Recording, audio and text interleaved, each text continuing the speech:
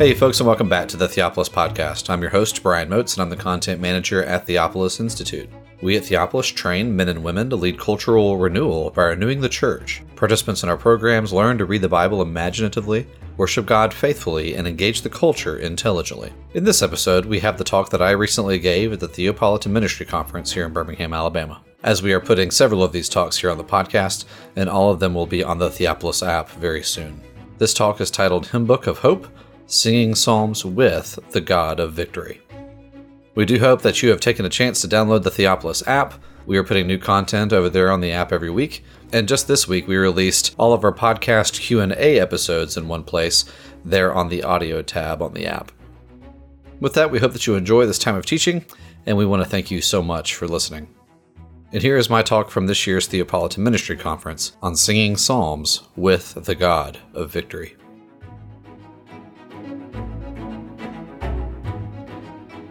Well, grace to you and peace from God our Father and from the Lord Jesus Christ. I am deeply, deeply honored to be speaking with you all today. As most of you know, this conference is the continuation of the Biblical Horizons conferences led by our friend James Jordan, which took place over several decades, a little further south from here in Florida. And I know this phrase is overused in our world, but those conference recordings changed my life and have changed the lives and ministries of thousands of men and women, including many of you who are in this room. And I wouldn't be standing here, and you wouldn't be here if it wasn't for Jordan and Myers and Lightheart and others. So even though he's not in this session, I want to thank Peter Lightheart for the kindness he's shown me, inviting me to speak to you all today.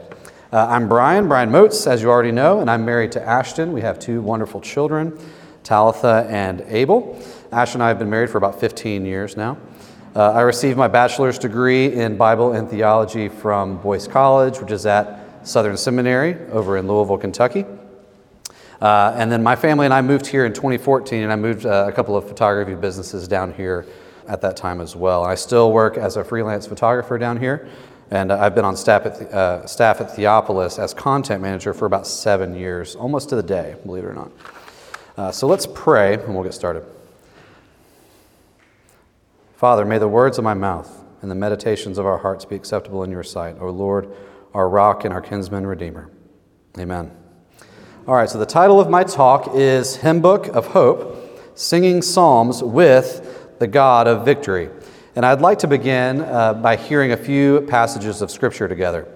Colossians 3, 1 through 3, and then verse 16. If then you have been raised with Christ, seek the things that are above, where Christ is, seated at the right hand of God. Set your minds on things that are above, not on things that are on earth. For you have died, and your life is hidden with Christ in God. Let the word of Christ dwell in you richly, teaching and admonishing one another in all wisdom, singing psalms and hymns and spiritual songs with thankfulness in your hearts to God. In Ephesians 5, verse 1, be imitators of God as beloved children. Ephesians 5, 18 through 21. Do not get drunk with wine, for that is debauchery, but be filled with the Spirit, addressing one another in psalms and hymns and spiritual songs, singing and making melody to the Lord with your heart, giving thanks always and for everything to God the Father in the name of our Lord Jesus Christ, submitting to one another out of reverence for Christ. And then lastly, Galatians 2, verse 20. I have been crucified with Christ. It is no longer I who live, but Christ who lives in me. Today, my intention is to begin a formulation of a Theopolitan theology of singing the Psalms.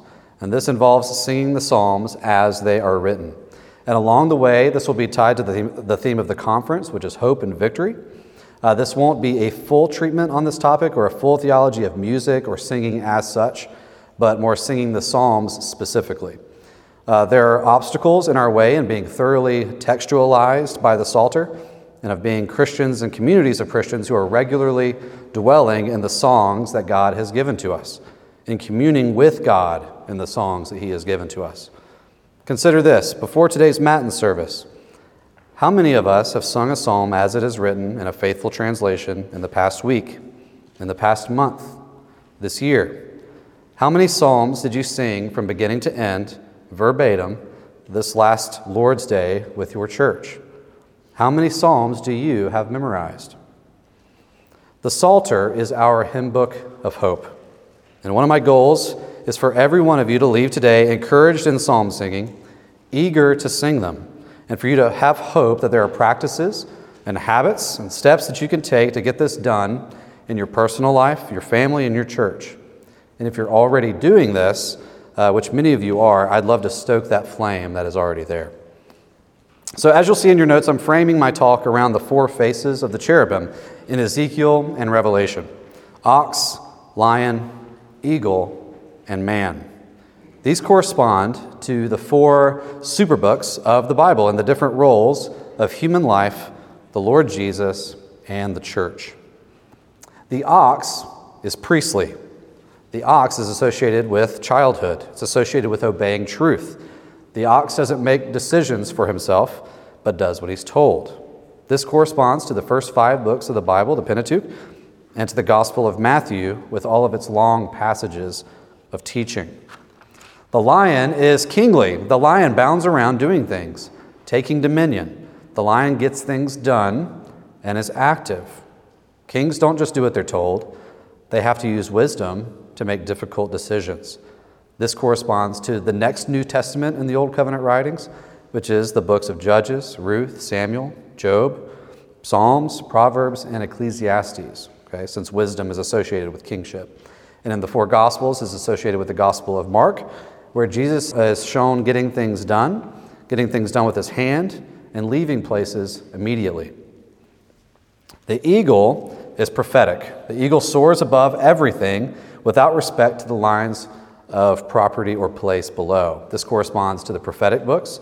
The prophets don't just do what they're told, and they don't take dominion in the same way that kings do. Instead, they are invited into God's chamber to speak to him and with him in council, and then to speak his words back to the people. The eagle is associated with the book of the 12 and with Chronicles, Ezra, and Nehemiah. And in the 4 Gospels, the Gospel of Luke and Acts, with their travel narratives and the movement of the Spirit. Okay? Now, the man is entirely different than the other 3. The man has dominion over all. Man moves from Adam to Christ, who is the entire man, the superman, the man of men. Man is associated with the entire New Testament, as the church is the body of Christ. And in the 4 Gospels, this is the Gospel of John, which is totally unlike the other 3. So that's the frame that's giving our look at psalm singing some structure today. That'll help frame things up for us. The triune musical God sang the world into existence. He made a beautiful, full, and musical creation and gave it to man as his priest king to rule, have dominion, and mature both the creation and himself. Now, the serpent is evil.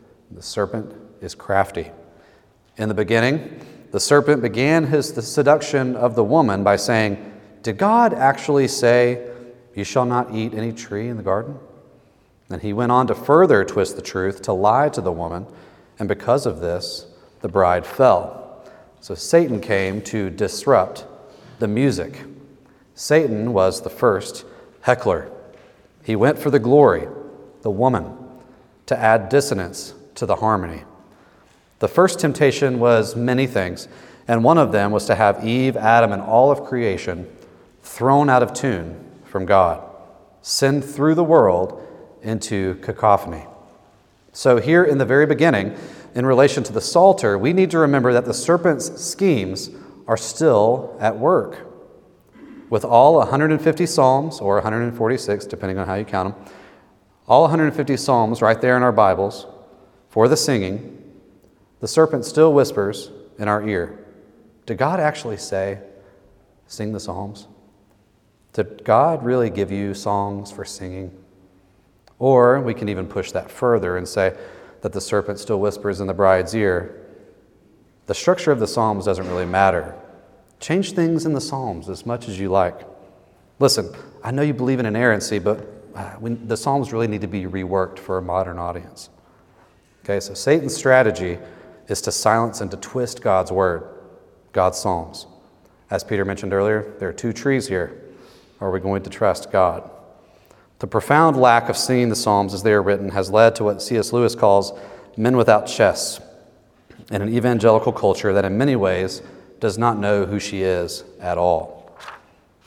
The Psalter is one of the big elephants in the room for the modern evangelical church. For the first 1,500 years of the church's life, the Psalter was her primary hymnal. But over the past few hundred years of church history, the Psalms as they were written were replaced by metrical psalms, which can be just wonderful and awesome. And then those metrical psalms were gradually replaced by hymns based on a few verses. And then those were eventually replaced by praise choruses, all the way down to where we are now with the modern worship movement. Let's remember, the Psalter is God's hymn book. He wrote the Psalms. He breathed out the Psalms. He loves the Psalms. These things are basic, but the basics have passed many of us by, which leads to a disturbing lack of appreciation for not just the Psalms, but the entire Bible. Psalms are associated with David and Solomon and were in and around the temple. We, the church, we as individuals, are the new temple. So a question, do Psalms surround and indwell us? I submit that part of what it means to live under the authority of Scripture is to be found as singers of the Psalms. Now, let's rewind back again. When God created the world, he sang the world into existence. And from there on, he was on a mission to make earth like heaven. God was and is still on a mission to heavenize earth. Man was made by God in his image on the sixth day to represent God in the world and continue his work in making earth more and more like heaven. God's work and man's work was eschatologically hopeful from the beginning. Adam, as man, was given the roles of priest, king, and prophet, as well as the roles of bride and bridegroom. Okay? Priest is the ox. Okay? And in his priestly role, Adam was called to guard the garden in truth and to worship with his worship partner, Eve. The lion is kingly. And in his kingly role, Adam was to protect the garden and to crush the head of any enemies that would come. As prophet, Adam was to be a conversation partner with God, talking with God and then speaking God's words to others, namely Eve and their offspring. And as man, Adam and Eve were created as bride and bridegroom. But because of sin, all of these roles, priest, king, prophet, bride, bridegroom, all of these roles were corrupted. And we were broken in our relationship with God and with one another. Ox, lion, eagle, man were all broken. The totality of man became the wayward bride. What did sin do to these roles? Instead of acting like godly priests, man was and still is prone to corrupting God's word, to straying from God's word and offering corrupt worship and sacrifices. Instead of acting like godly kings, man is prone to being weak, limp-wristed, and following behind the troops instead of leading from out in front. Instead of taking dominion like a lion, man tends to nap like a lazy house cat. Instead of acting like godly prophets, speaking with God in his chamber, man turns an indignant ear to God's word all too often. Man is often prayerless. We don't talk to God. We don't hear from him in his word. And because of this, we have nothing to say to one another and to the world around us. Now, throughout the Old Covenant writings, we see these roles of priest, king, prophet come up time and again. The world of the tabernacle and the temple pictured Eden to us in their various decorations and with their items of worship. The tabernacle and temple were places on earth where heaven and earth would meet. God would descend and fill the tabernacle and the temple. The priests would minister in this environment between heaven and earth. They were representatives of Israel, but they were also representatives of the whole world. And they would make right sacrifices, and they would lead the people of God in knowing God's law. And these priests they were called to protect the tabernacle and the temple as Adam was to protect the garden. Then after the priestly phase, that's priestly work, after the priestly phase, you have the kings of Israel, whose primary job was to follow God, and to lead his people in battle and in wisdom and in example. The prophets were those who heard the word of the Lord. They spoke to God. They relayed God's word to others and back to the Lord. And these were often words of forthcoming judgment to the people, but also words of encouragement as well. In the Old Covenant, you can also see God being a faithful bridegroom to his people, his often unfaithful and wayward bride. Okay? Now, in this context, with all of these roles, priest, king, prophet, man, bride, bridegroom, in this context that the Old Covenant writings have built up, our Lord Jesus Christ comes. He comes as the faithful bridegroom to retrieve his bride. He came as priest, teaching God's law, teaching the law of God, fulfilling the law of God, as the tabernacle and as the temple. He came as king, leading his people from out in front and ultimately laying his life down for the people. He came as prophet, a man of communion with God and of prayer, who spoke for the Father on the earth. And after his death and his resurrection, he ascended into heaven to the right hand of the Father. He has poured out his Spirit on us, his bride, the church, and by his Spirit he has joined us to himself. We are in union with him. We are one with our bridegroom, and we share all of his rights and all of his privileges, but also his sufferings and his joys. God has made us priests, kings, and prophets in his kingdom. We are his saints by baptism, and we have a job to do. We have songs to learn. We have fights to fight. We have sacrifices to make. As priests, we are royal household servants. We are to wage holy war in truth against God's enemies, putting on the full armor of God, and we are to approach the throne, the room of God, on behalf of the world. As kings, we are called to lay down our lives for one another. Men, especially, are to lead their families, the church, and to be men of backbone. Okay? Kings are called not only to lead, but to serve the weak and the vulnerable. As prophets, we are to be people of constant prayer, in communion with God in speech, but also in hearing his word and by speaking into the darkness of the world around us. Now, we've been talking for a while, and we haven't really mentioned much about the Psalms yet. So what does this have to do with psalm singing? All right, so I've mentioned all this to remind us of who we really are. We are saints, we are priests, we are kings, and we are prophets in Christ, and we have a vocation. We have a job to do while we have breath. We are the bride, and we are in union with our bridegroom, the Lord Jesus. We're called to work with the greater David, the greater Adam, the great priest, the great king and prophet, to heavenize earth until he comes. And in each of these roles, priest, king, prophet, singing the Psalter plays an essential role. Now, about the Psalms. The Psalms are God's word. They are poems written to be sung and to be memorized. The Psalms are for singing. The Psalter is God's hymn book of hope. These are his praise songs. These 150 songs are for worship, devotion, private prayer, and are meant to textualize our life, imprinting God's nature onto our own. They're here to train us in prayer and in praise. Singing them is prayer. Singing them is praise. This is the only God-inspired, God-written hymn book that we have. When we sing them, we have no worry about the appropriateness of the language, of the wording, of the theology, and no worry of heresy.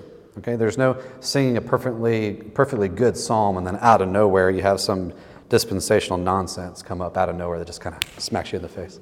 There's none of that in the Psalms. It's all good, all right, and true. God intends his hymn book to be sung and to make up the core of our worship to him. Now, this was true in Jesus' day and was true for the first 1,500 years or so of the church. The Psalms formed the core of the praise of the New Testament church. The Psalter was the hymnal Jesus would have known like the back of his hand. They were in his heart. Jews would sing these psalms day by day, and it formed the whole culture and the ethos of the world that Jesus inhabited. He knew these psalms well, and he was a thoroughly textualized man by the Psalter. He quotes the Psalms, sings the Psalms, and the Psalms are on his lips as he breathes his last breaths. This is how Jesus sounds when he is victorious. As he defeats the enemy, the Psalms are what he sounds like. Singing the Psalms shaped the worldview of Israel as they sang these songs day in, day out. And indeed, the Psalms come up in the New Testament more than any other book of the Old Covenant writings, about 400 times and 260 chapters. Matthew, Mark, Luke, John, Paul, and the others, they all allude to the Psalter so much because they knew it extremely well. They can use the Psalms so much, obeying Ephesians 5 that we heard earlier, because they're engraved on their hearts. And this only happens by diligent, religious, repeated exposure. Our brother Trevor will be speaking more about the actual contents of the Psalter in our hope this evening, but we need to know that all of these Psalms are true for us as they are true for the Lord, and we are in union with the Lord. Jesus made these Psalms his own by singing, but not only that, okay? The Psalms are written by the Holy Spirit, which is his Spirit, the Spirit of the God of hope. Every single Psalm is fulfilled in Christ. They are fulfilled in him as the man, the bridegroom, and as the great priest, king, and prophet. Now, this should deeply encourage us and give us hope. Jesus, you've read the Psalms. Jesus is no stoic, okay? Jesus is not without emotions. Jesus doesn't save us from a safe distance, but he enters our very existence as our representative and our Savior, okay? He felt and he knew the times in the Psalter of praise, of trust, and he also tasted the darkness, the depression, the depths of despair found in the Psalter.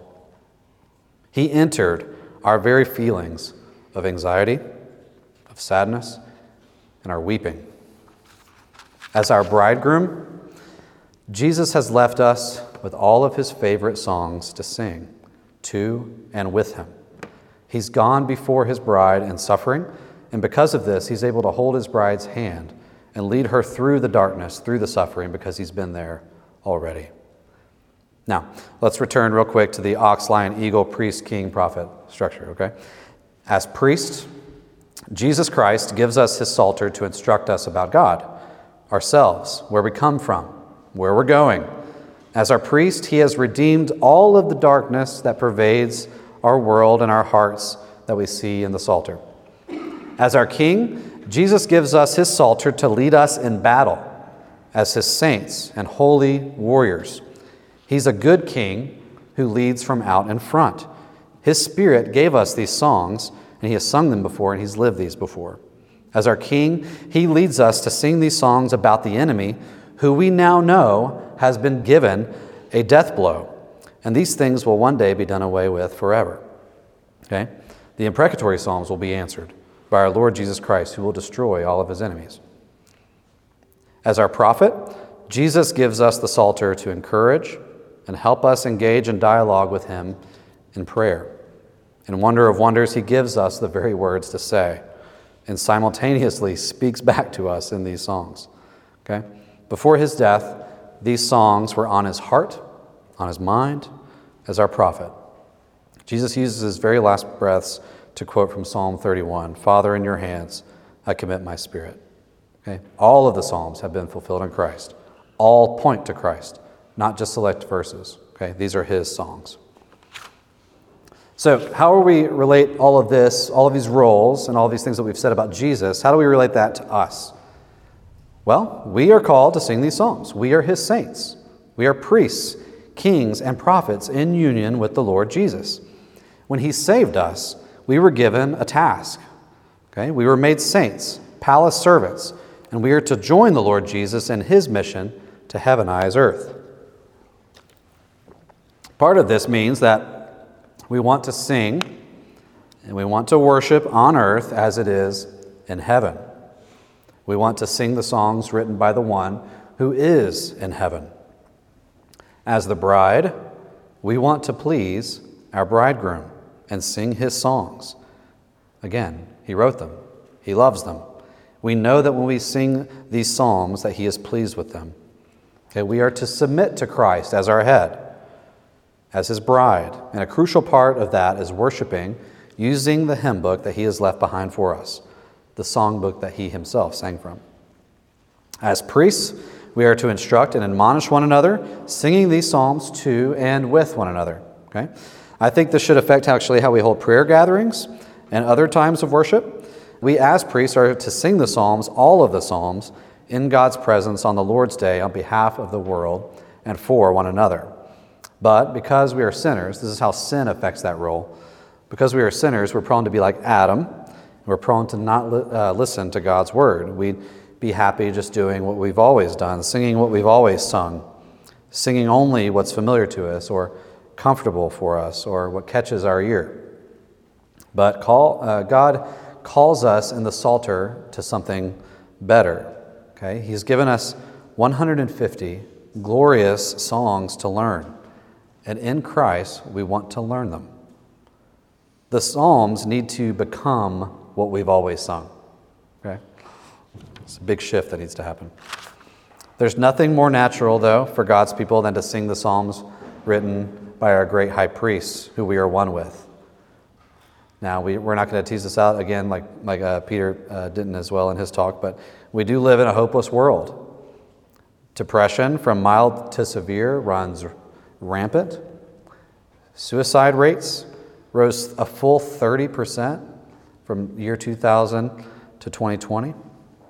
In the United States, 110 out of every 1,000 people are on antidepressants. And at a deeper level, apart from depression and suicide, the lies of Darwinian science has led seemingly all humanity to a place where the future isn't certain, it isn't hopeful, it's nothing to hope for. I think we forget how deeply ingrained that is into the very bones of our society. So what do we do? Again, these roles. As priests, we are called to offer up our sacrifices of praise that honor our great God and wage holy war against our enemies and the enemies within and with our own sin. Okay, if we want God to give us hope to change the world, we're going to need to sing these psalms to Him and call on Him to uphold His word. Priests were like little kids, okay? They were told what to do right down to the letter, okay? And as priests, God has just given us a hymn book to sing from, okay? God says, sing these, and as obedient children, we want to say, yes, Father, okay? So do we want to see God end abortion for good? Do we want to see the desire for abortion end? Do we want God to give us righteous rulers and destroy the wicked? Do we want God to give us hope? We need to sing to God, calling on Him to rain down His justice from on high. And the primary tool that we have for our holy war is our worship, is the Psalms. This is our duty, this is our job, and it's one of the main reasons that we are enlisted in God's holy army. As priests, we are to put on the full armor of God for holy war, and a big part of our holy war is singing the war songs of the Prince of Peace. That's our priestly role. Now, as kings, we want to follow our high king Jesus where He leads and sing His songs as our own battle cries. But again, in our sin, we're prone to be like Adam. Okay, Adam sidestepped the serpent, and we're prone to sidestep him as well and allow something besides God's word to rule in our life. But again, in Christ, we want to learn these songs. These psalms give us backbone, okay? They give strength to our tendency to be effeminate. And I don't mean feminine. We need more feminine worship. If you go read the feminine worship songs in the Bible, they're truly terrifying. The Psalms make us stand up straight and fight with our King. Just as David the king defeated evil spirits with the lyre and used his fingers to fight, Psalm 144, so we too have a musical army in our churches. With our voices and with whatever group of musicians you can get together in your homes and churches, we wage war against the devil and his minions, and we will win. As prophets, we want to sing in communion with God, using His words that He has given us to do so.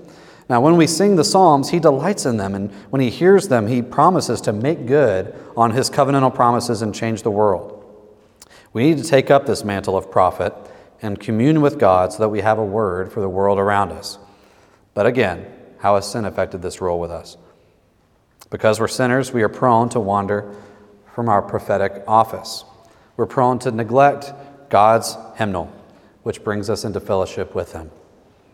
We are far too often more excited to sing other uninspired things, man-made hymns. Now, many of these hymns are wonderful, and we should be singing them. I'm not a Psalms-only worship guy, and Theopolis as an organization is not a Psalms-only organization, but hymns are no substitute for the hymnal of hope. We want to be mature. We want to be mature in God's Word. And some would say that maturity is not always having the most choices to make at any given time, but the mature man, the mature woman, may be the one who makes the fewest choices because God has made the bulk of our decisions for us. We want to have a taste for the truth of the Psalter. All right, so here's a shift. Before we move to the man section in your notes, I want to take a few minutes and answer why singing. Okay? Now, we all know that we have the Psalms in our Bibles. Okay, they've always been there since we were children. But why sing them? Okay, is it enough to study them or enough to have a sermon series on them? Many, or most churches today, sing virtually no psalms. In most churches, the Psalms are not the primary hymn book of the church. And this is a list of nearly 20 points of proactive reasons for singing them. Okay? 1, they were written to be sung and we need to honor their purpose. Okay? 2, we are told by God explicitly to sing them, and we want to delight our Heavenly Father and obey all of His commands, and this is one of His commands, right? 3, we don't want to be Gnostics when it comes to God's hymn book, okay? We don't want to act like it's only the ideas in the Psalms that matter, okay? The Psalter is not primarily a book to be studied. It's not merely a book to be studied and get the right ideas about God into our brains, okay? It's not just about checking off a box of assent that these things are all right and good, okay? God gave us a hymnal, and we should sing. Our theology is not something merely on the page, but it's not just something to be analyzed. It's meant to be lived in, okay?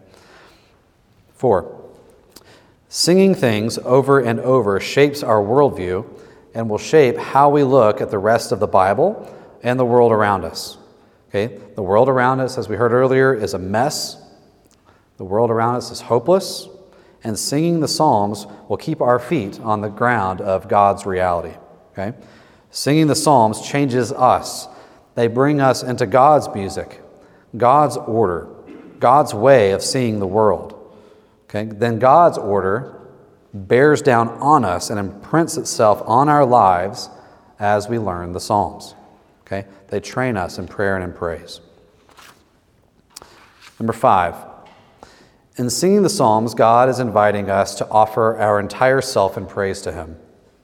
And in our flesh, when we come to worship, we're prone to cut these things out. We're prone to keep everything pinned up and polished and pretty, to cut corners in our relationship with God and with one another. But this is not the way of the Psalms. This is not what God is inviting us into with the Psalter. Okay? In singing the Psalms, God is inviting us to worship Him with our entire selves. Okay? That sometimes involves being angry with God, confused, confessional, or being honest about how we are flooding our bed with our tears.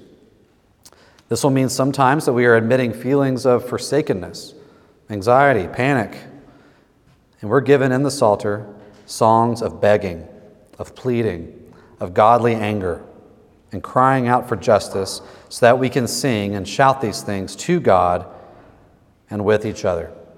Okay? I want everyone to relax for just a moment. I'm going to sing a bit to you. And I'm going to sing a little bit of Psalm 88, which some have seen as the most depressed, the darkest psalm. I want you to relax. I want you to sit. You can close your eyes. You can look up. You can look down. I want you to receive this and consider what we've been talking about in the last minute or so about bringing your entire self to God in worship. Okay.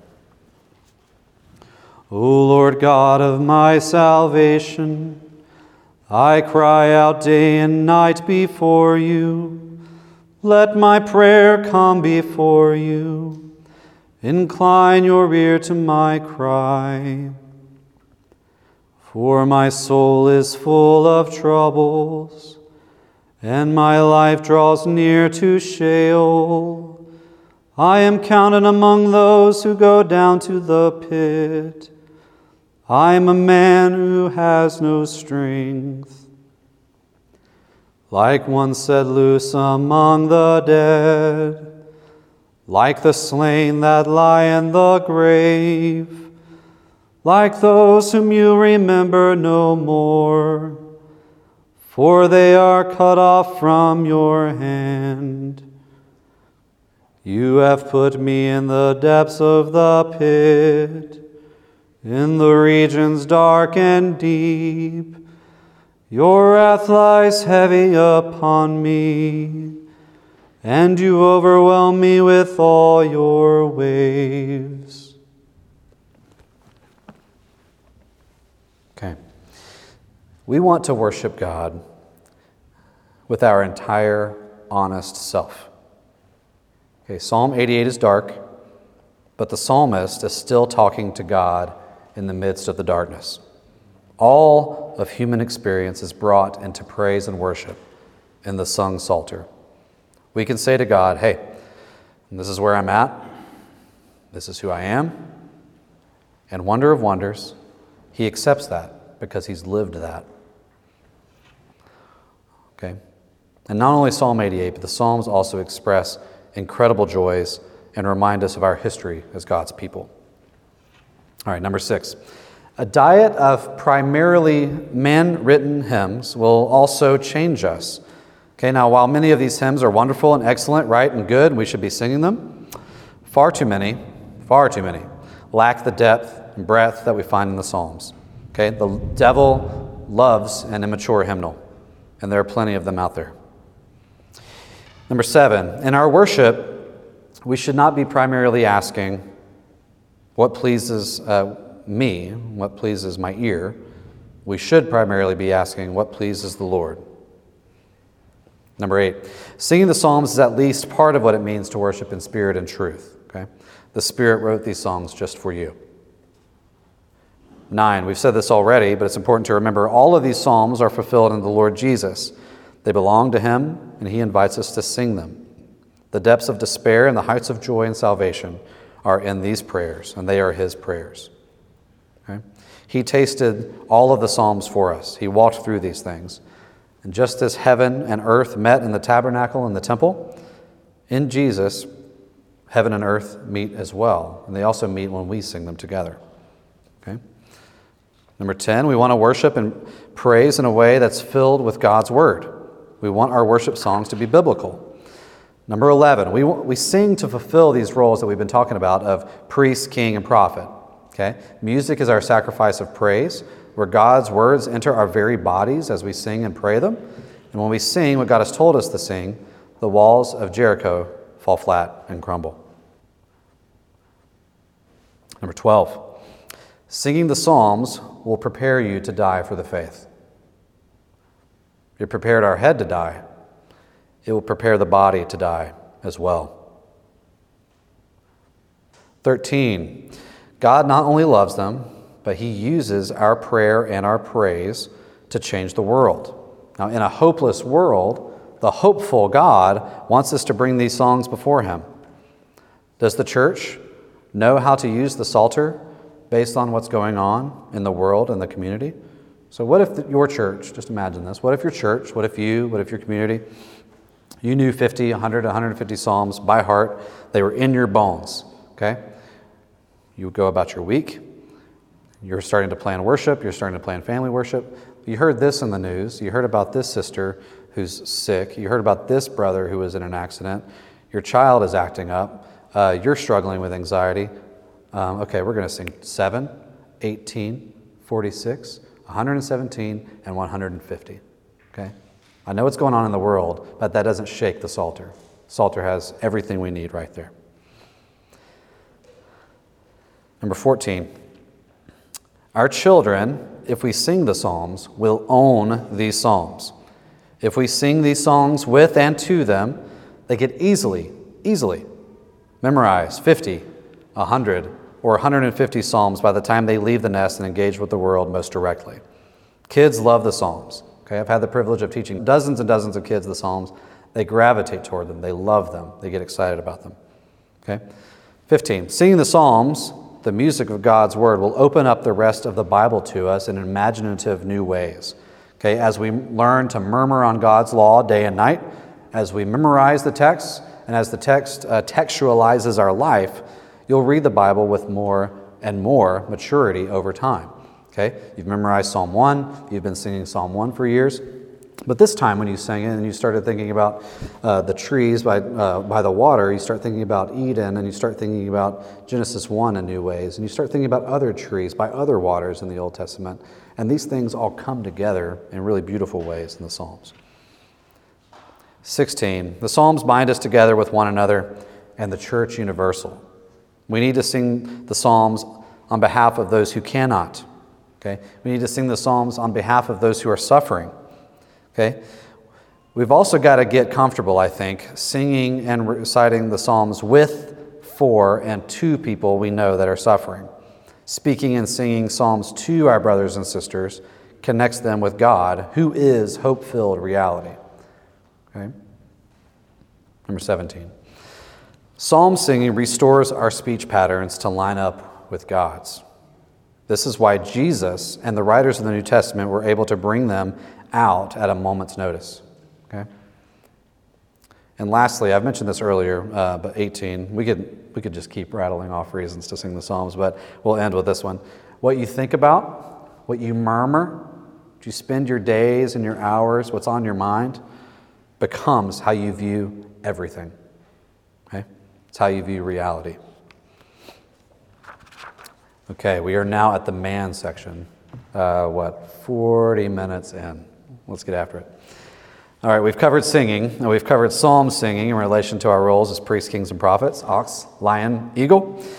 What about that fourth face of the cherubim? What about the total man? What about the New Testament as the fourth superbook? And what more can we say about psalms and hope? All right.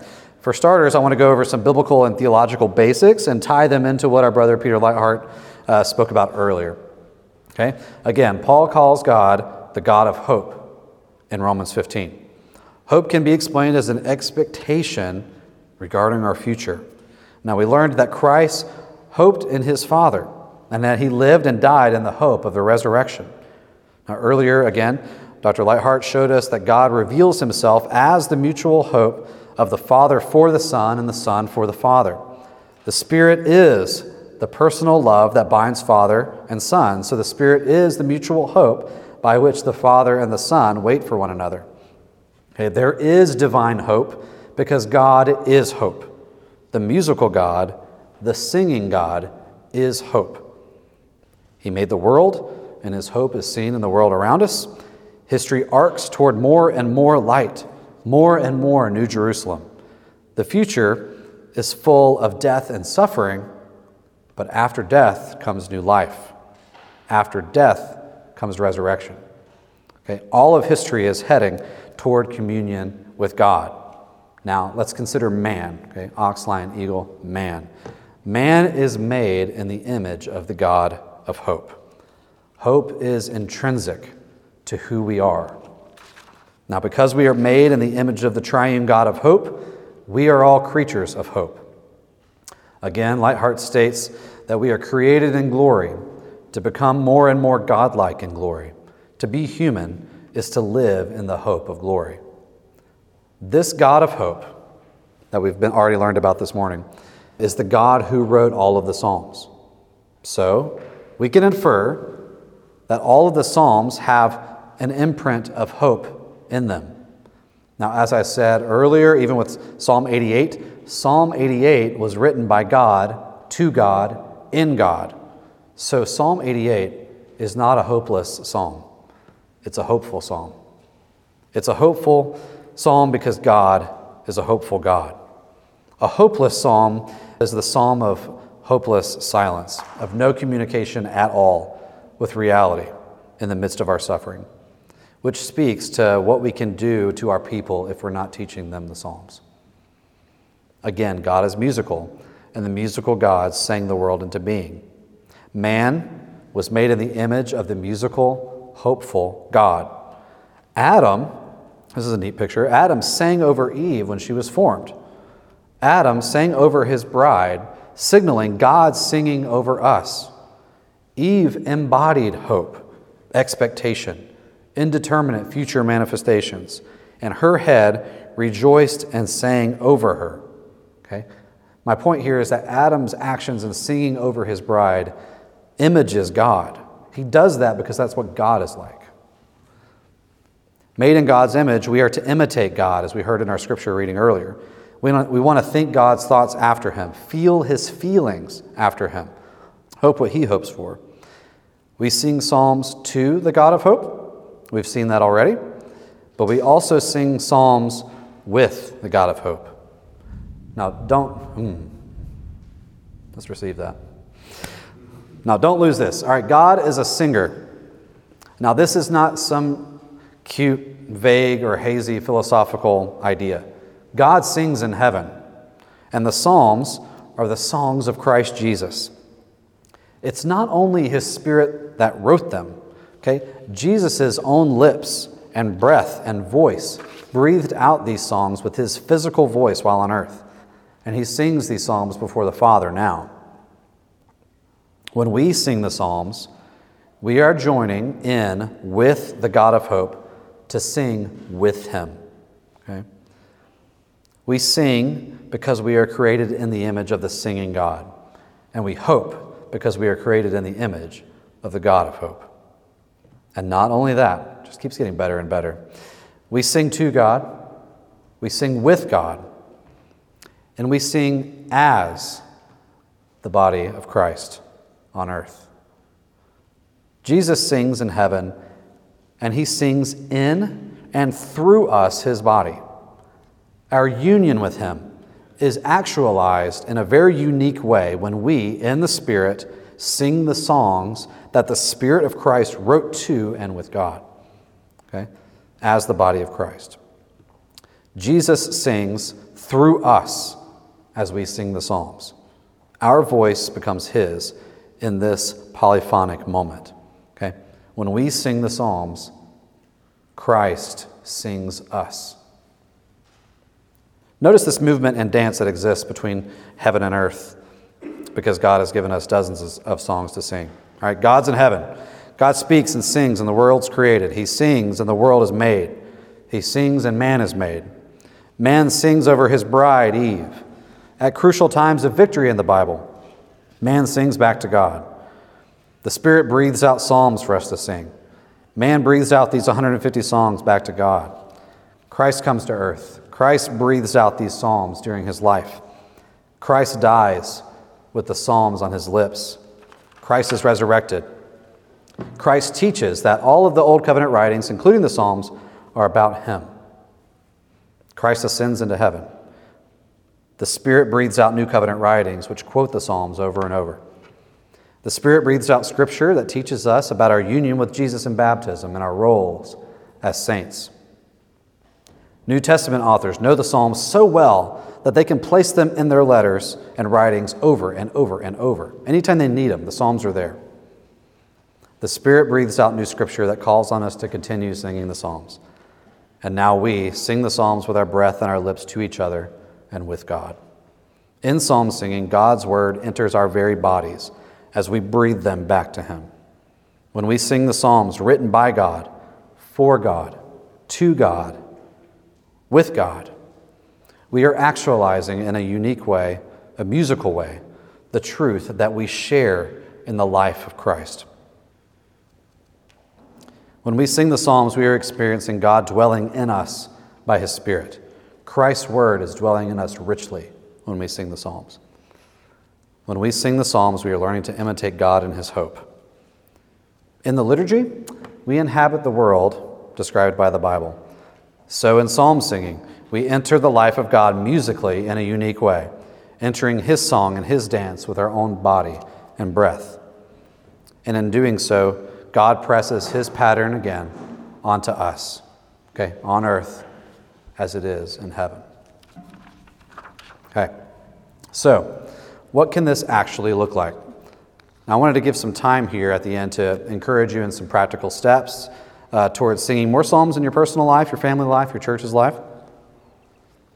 I love what N.T. Wright says here. Here's a quote from him.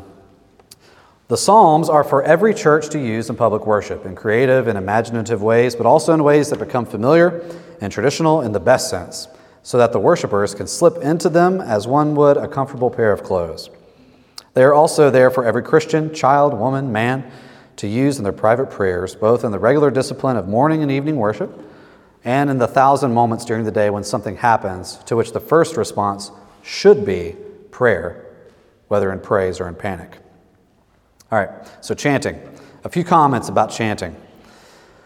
Chanting is an excellent way to sing the Psalms. It's simply intoning the text. We've done a little bit of that earlier today, so you've gotten to experience that. And it keeps the shape of the Psalm as it is written in parallel lines, okay? Chanting should not be done low and slow, okay? It should be, for the most part, full-voiced and vigorous. And it should match the tone of the individual psalm itself. Okay, so you wouldn't necessarily shout 88 every time you sing it. Now, the benefits of chanting, there's a few that I'd like to discuss. One, you get precisely what the Word of God says. Okay, you not only keep the Word of God, but you also get the important shape of the text. Okay, this helps us, these parallel lines that the Psalms are written in, this helps us think God's thoughts after Him.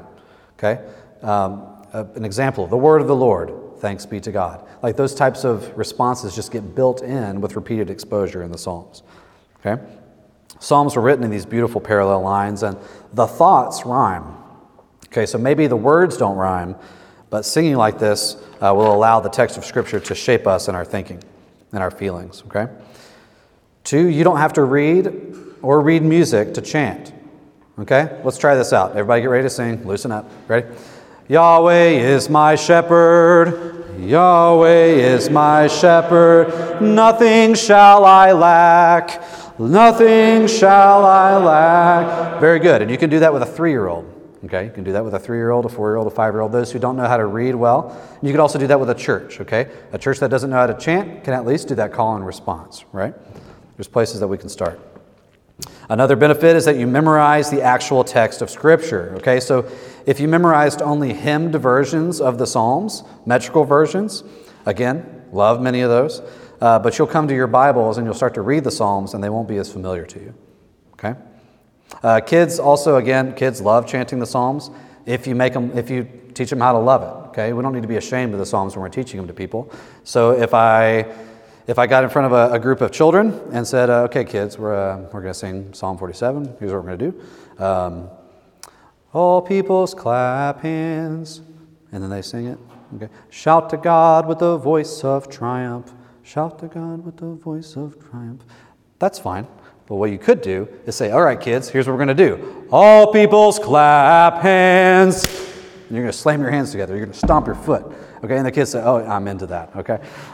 I've seen the fruit of that, okay? You're not going to do that kind of thing on every psalm, but God tells us to shout, to clap, okay, to get our bodies involved, okay? He doesn't want weak worship.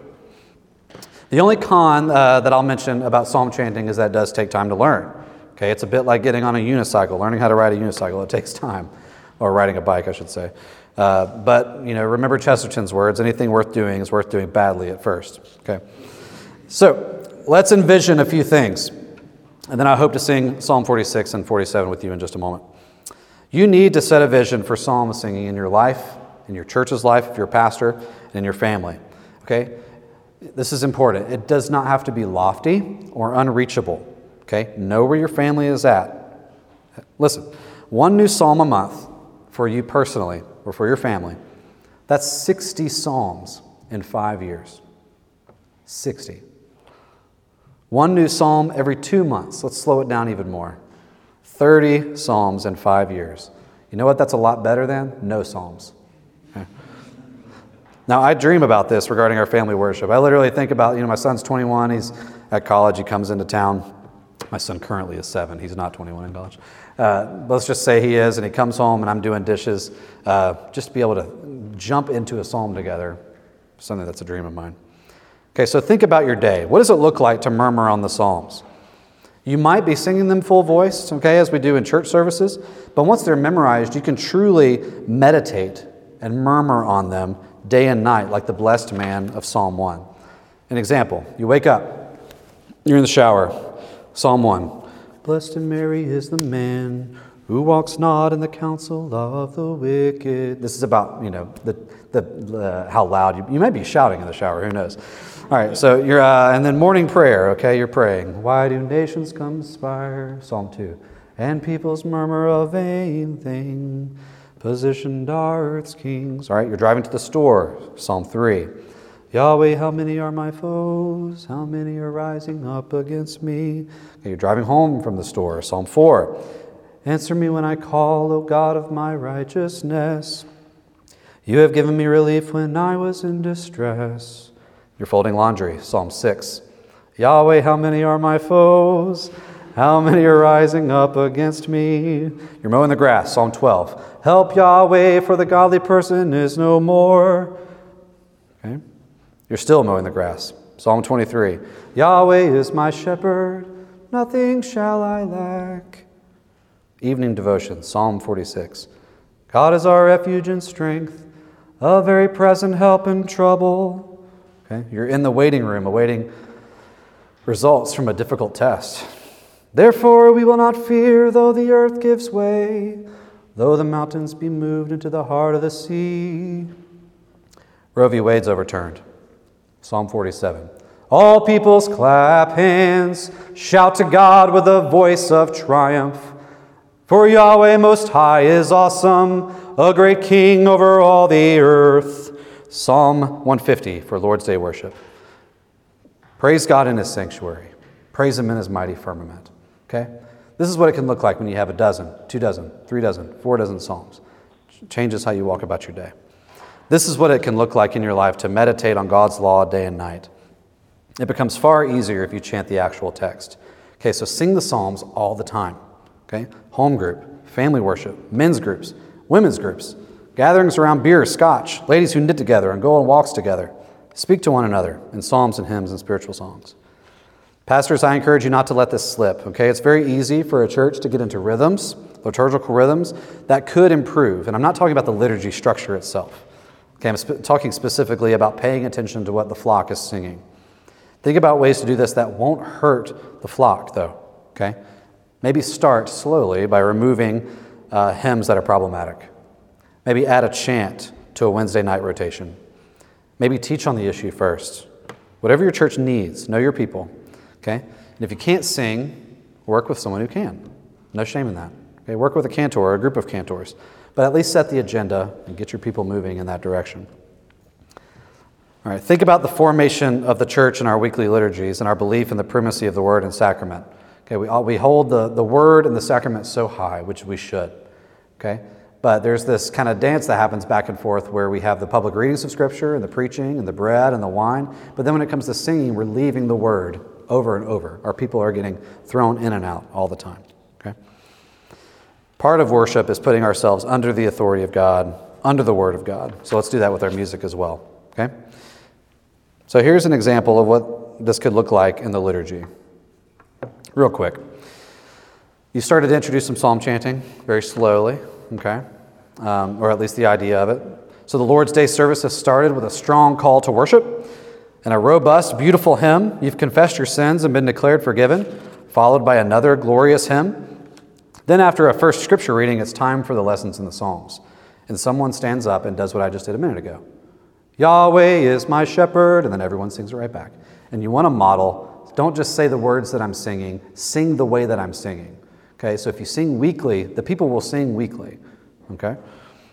But if you sing strongly, or get the right person to, it'll happen. Okay? So chant during family worship and sing glorious hymns too. Okay, my family is not perfect on this by any means, but for family worship, we simply sit down on the couch, chant a psalm, hear the word, and pray. Okay, that's it. So imagine this. Here's a vision. It's the year 2028. You, your children, and your church know 50 psalms by heart. You sing them all. You sing all 150 psalms, but you've done the work and you've fully memorized 50. You're singing 4, 5, 6 psalms verbatim every Sunday with other great music, our best hymns, and our best metrical psalms. You sing 1 or 2 at every other service that you have, okay? And you're practicing psalms during your monthly gatherings. Your church knows them so well that you can imitate the writers of the New Testament in their use of the Psalter. So a brother comes to you and he's angry about something, okay? You can just simply say, be angry and do not sin. And he knows Psalm 4. He knows what you're calling him to. He can leave, you guys can leave that conversation reciting Psalm 4 to one another. So, as one teacher has said, the Psalms are good enough for Jesus, so they're good enough for us. Jesus is our worship leader. He is the worship leader of the Church Universal, and he calls the shots on what we sing. This is part of our calling as the body of Christ, in union with the man Christ Jesus, in our roles as priests, kings, and prophets. The Psalms prepared Jesus for martyrdom, for the hope set before him, and they will do the same for us as we sing God's reality into our own. The Word of God in the Psalms forms you more and more into the image of the God of hope. This is the conversion that we need every day. So, to end, God is the God of hope. The Psalms are our hymn book of hope. When we sing them, we actualize our union with Christ in a unique way as we sing with our breath what he breathed out by his Spirit. Let the word of Christ dwell in us richly. Let us stand between heaven and earth as God's people and sing the hymn book that God has given to us. Let us sing on earth as it is in heaven, for his glory, for us, and for the sake of those around us. The Psalms sung, the Psalms chanted, full-voiced, with joy or sorrow. This is how we sound as we win.